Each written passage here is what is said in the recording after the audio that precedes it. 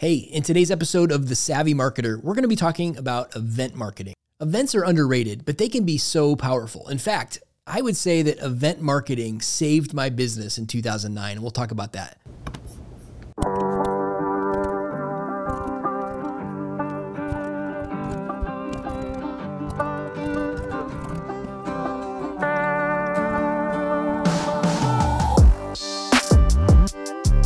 We'll talk to my longtime friend, Lisa. She's an event planner and she does events of all shapes and sizes. She also specializes in virtual events and hybrid events, which came in really handy in 2020 when the whole event landscape changed. But first, a marketing moment. Today's marketing moment is about creating shared experiences. You've heard the line, you had to be there. Whether you're having a sales conversation or you're trying to tell a friend about a show you just watched, you're planning a marketing campaign or an event, telling somebody about an experience that you had is not the same thing as actually being there. I can come back from an event that I've attended and I may be really excited about some idea that I picked up that I want to bring back. But if I try to tell my team about it and they weren't there, it can be a really tough sell. It's really difficult to transfer that enthusiasm that I picked up while I'm there and pass that on to somebody who wasn't. I think this is actually why many sales fail to close, is because there's more than one buyer, and one buyer was in the room and they heard your impassioned pitch for what it is that they need to buy and why, and maybe they're really excited and maybe they intend to buy, but they go back and they need to talk to that other buyer. And that other buyer wasn't there. They didn't have the shared experience, and it's difficult for that first buyer to transfer the enthusiasm to somebody else. So if you want your marketing or your sales efforts to be more effective, make it really easy for people to share those experiences, to share the content. Make it easy for them to share those firsthand conversations with other people who have to be there. And that is your marketing moment. So as we record this episode on a cold winter day here in Ohio, I'm reminded that our guest, Lisa Schultheis, is a former Midwesterner before you moved to sunny Phoenix. So she's the founder of Electroline Marketing. Lisa, welcome to the show. Thank you for having me. I'm excited to be here. Remind me, where exactly did you live before you were in Arizona? Well, a lot of places, but most recently we spent 15 years up in Wisconsin. So we were only about a mile away from the lake, which is beautiful, but very cold in the winter. So, you live someplace cold when they cancel school, not because it's snowing, but because the wind chill is minus 35. We have had wind chill cancellations here too, and that is not fun. And I'm not complaining. I love the Midwest except for just a few months in the winter when I get jealous of friends like you who move to warmer places. So tell me a little bit about what you do at Electroline Marketing. So I founded the company about 13 years ago, started it as an agency. We were working primarily with coaches, speakers, influencers, and we were running their marketing, but as part of their marketing, we always used events as part of it. I just decided, I love the world of events. I tell people you always have to be a special kind of crazy to love the world of events because it's a lot of energy and a lot of time and you don't sleep much. But we transitioned it about 4 years ago to just doing events, but with that marketing standpoint in the background. And so I love that. We've been doing that ever since. Of course, the pandemic hit. We got really, really busy transitioning everybody to virtual. But we do events with a marketing goal behind them. What are you've organized some pretty big events. Is that right? We actually just finished one a few weeks ago. And that one was a 12,000 person hybrid event. Wow. And, it was about 5 days. We had about 60% in person, 40% online. And, that one happened to be medical industry. So in addition to the 2,000 sessions, we had 2,200 posters. Wow. So there's, a lot of moving parts that come with that. And, my company ran the virtual side of it. Okay. So there were other people that were running, the live part and dealing with hospitality and all of those things and content. It was a nice large event. But then, the next time we turn around, we'll do a 2-hour workshop for a coach too. So I love it because they're all different. So I'm sure there's a lot of savvy marketers out there who are doing a lot of great stuff, but events aren't on their radar, or maybe they think that they're not relevant to the things that they need to do. What would you say to folks out there who maybe aren't using event marketing or maybe aren't realizing the full spectrum of how they could use events? events are huge for marketing. And it's funny because not a lot of people use them. And we always tell people events have to still be part of your marketing plan, as part of your digital marketing plan. The one beauty with events is you have more control over them than you have over a lot of your marketing. So even if you look at the last couple of years, right, we've had so many changes in digital marketing. Ad spend is getting crazy. I don't know about you, but every time an app asks me if it can track me, my answer is no, right? Yeah. I don't want to be tracked. And I'm a marketer. So I think we're the most cynical of the bunch. Probably. I know, we're the marketers worst, are more right? cynical. Yeah, we're the worst. So there's a lot of things that we can control in marketing, but we can't control them as well as we want to, right? Yeah. Or they're changing.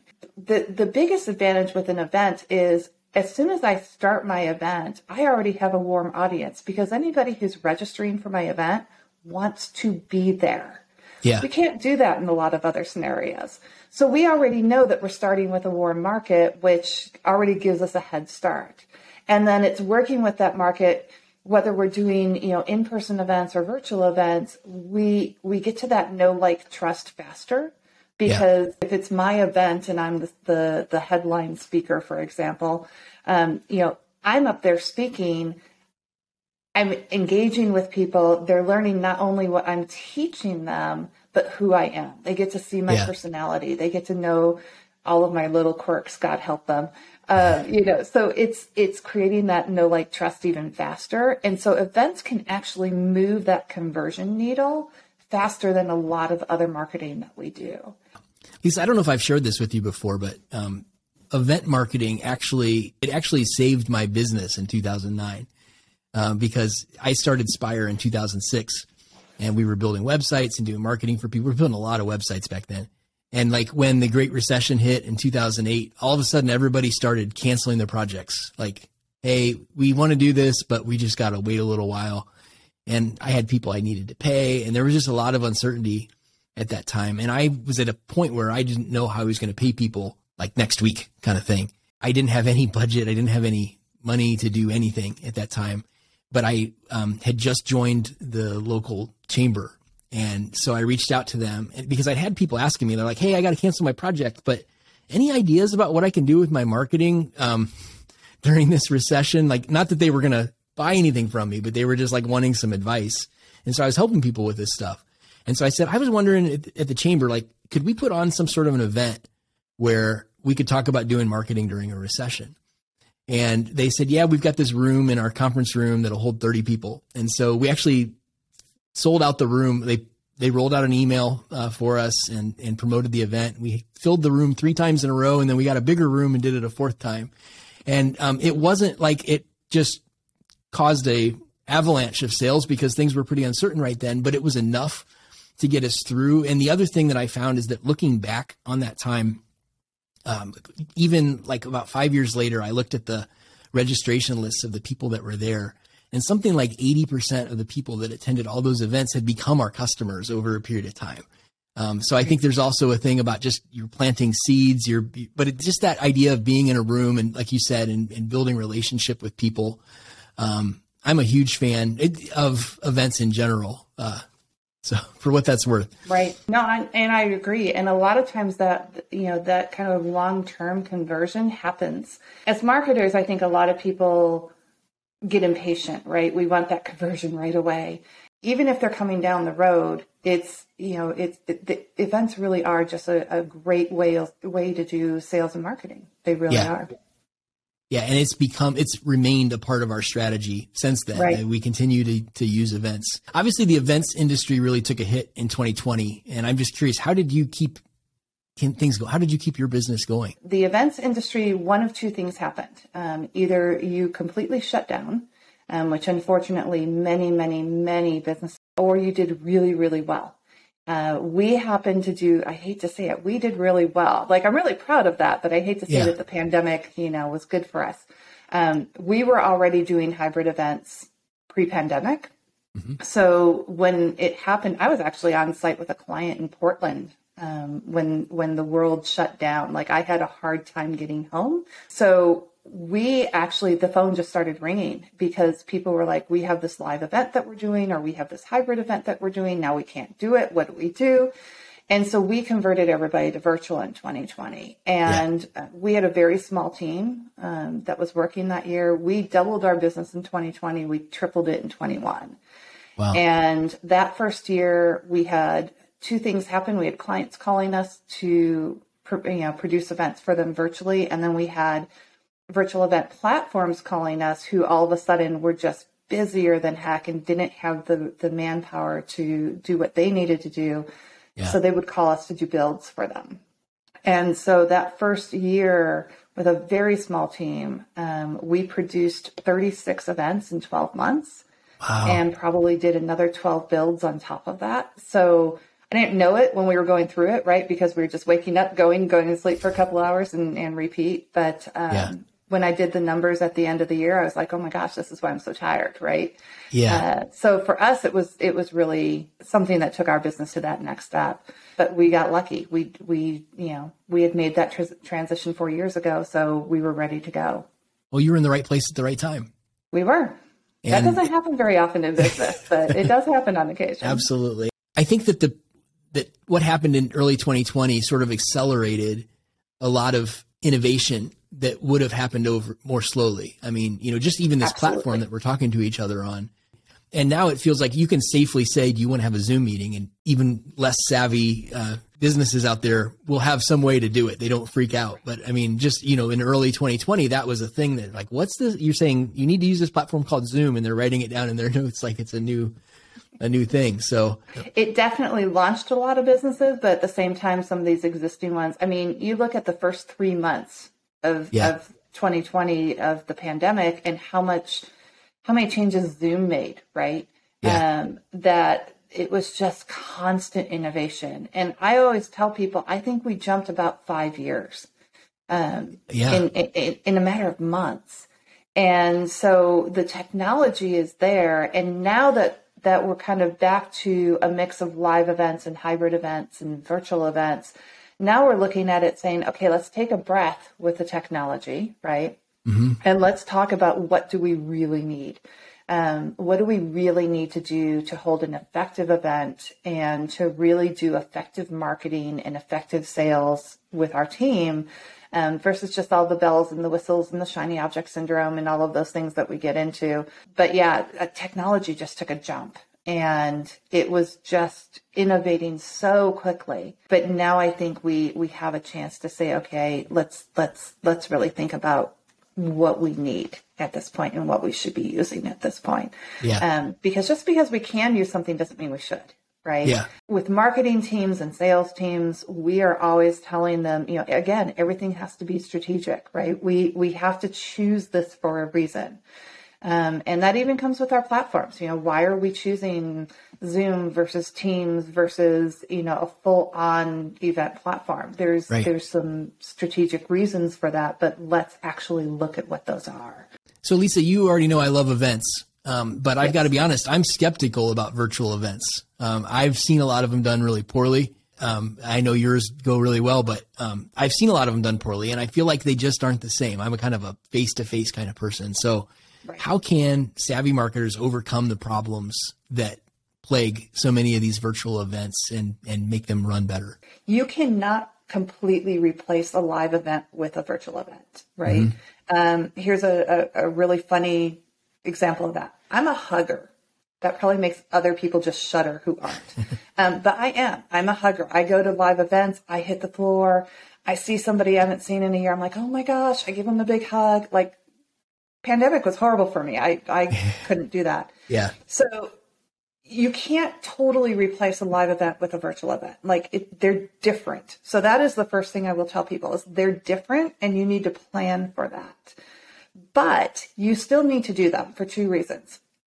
One, the biggest is we're seeing about a 60-40 split on events right now, at best about a 70-30. And what that means is 60% of people are attending in person, 40% of people are attending remotely or virtually online.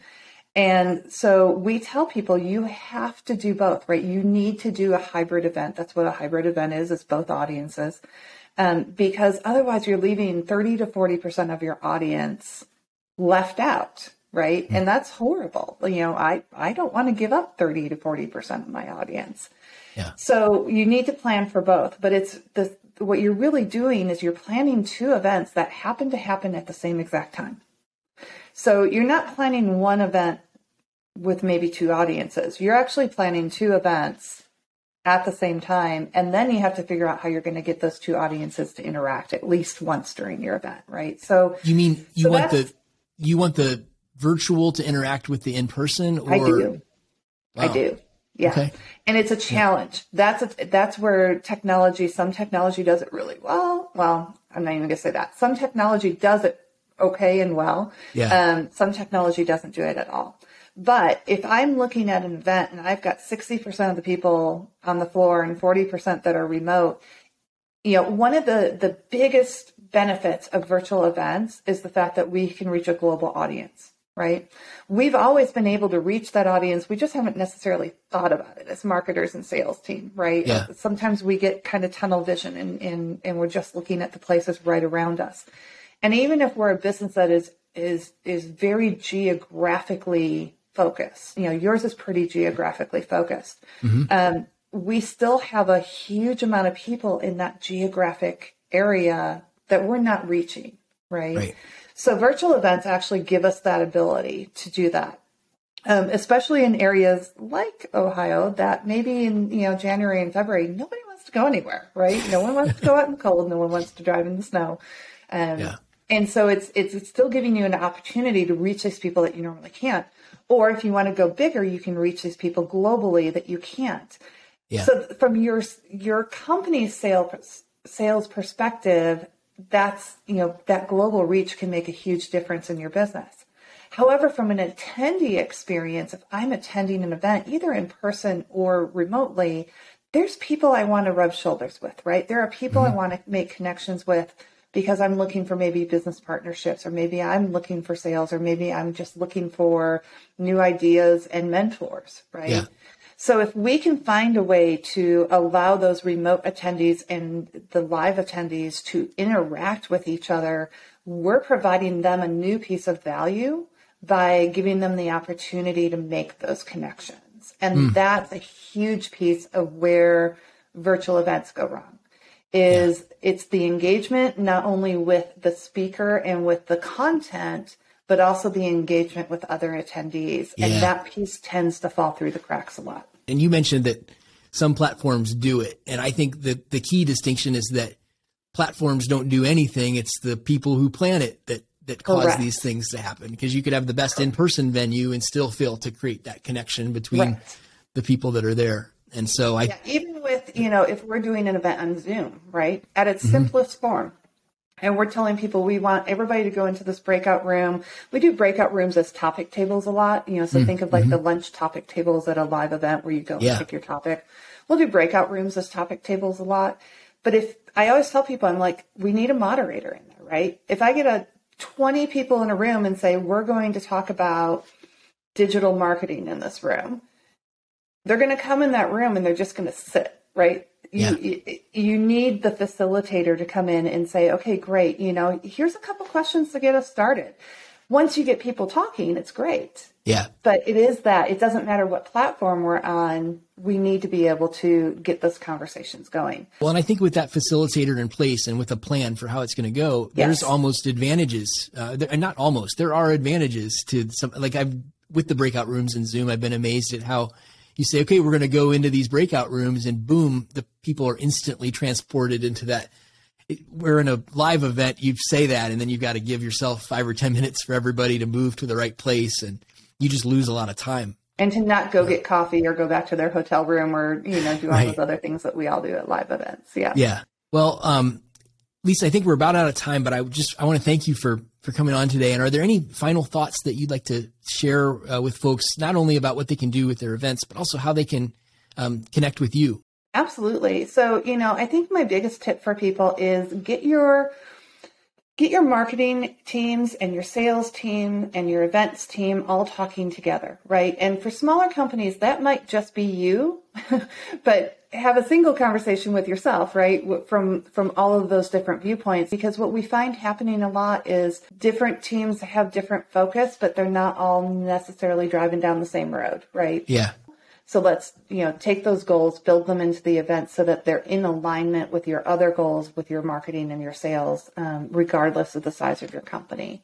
Good. So that's the biggest tip that I can give people. I tell people all the time, if you have any questions about events, just contact me. I have lots of conversations with people. We talk about ideas. We talk about kind of, how to strategize moving down that road. I'm open to conversations is probably the best way to put it. The easiest way to find me is either on LinkedIn, or you can go to myvirtualevent.pro and find me there as well, and just schedule a time to chat with me. So I want to thank you again for taking time.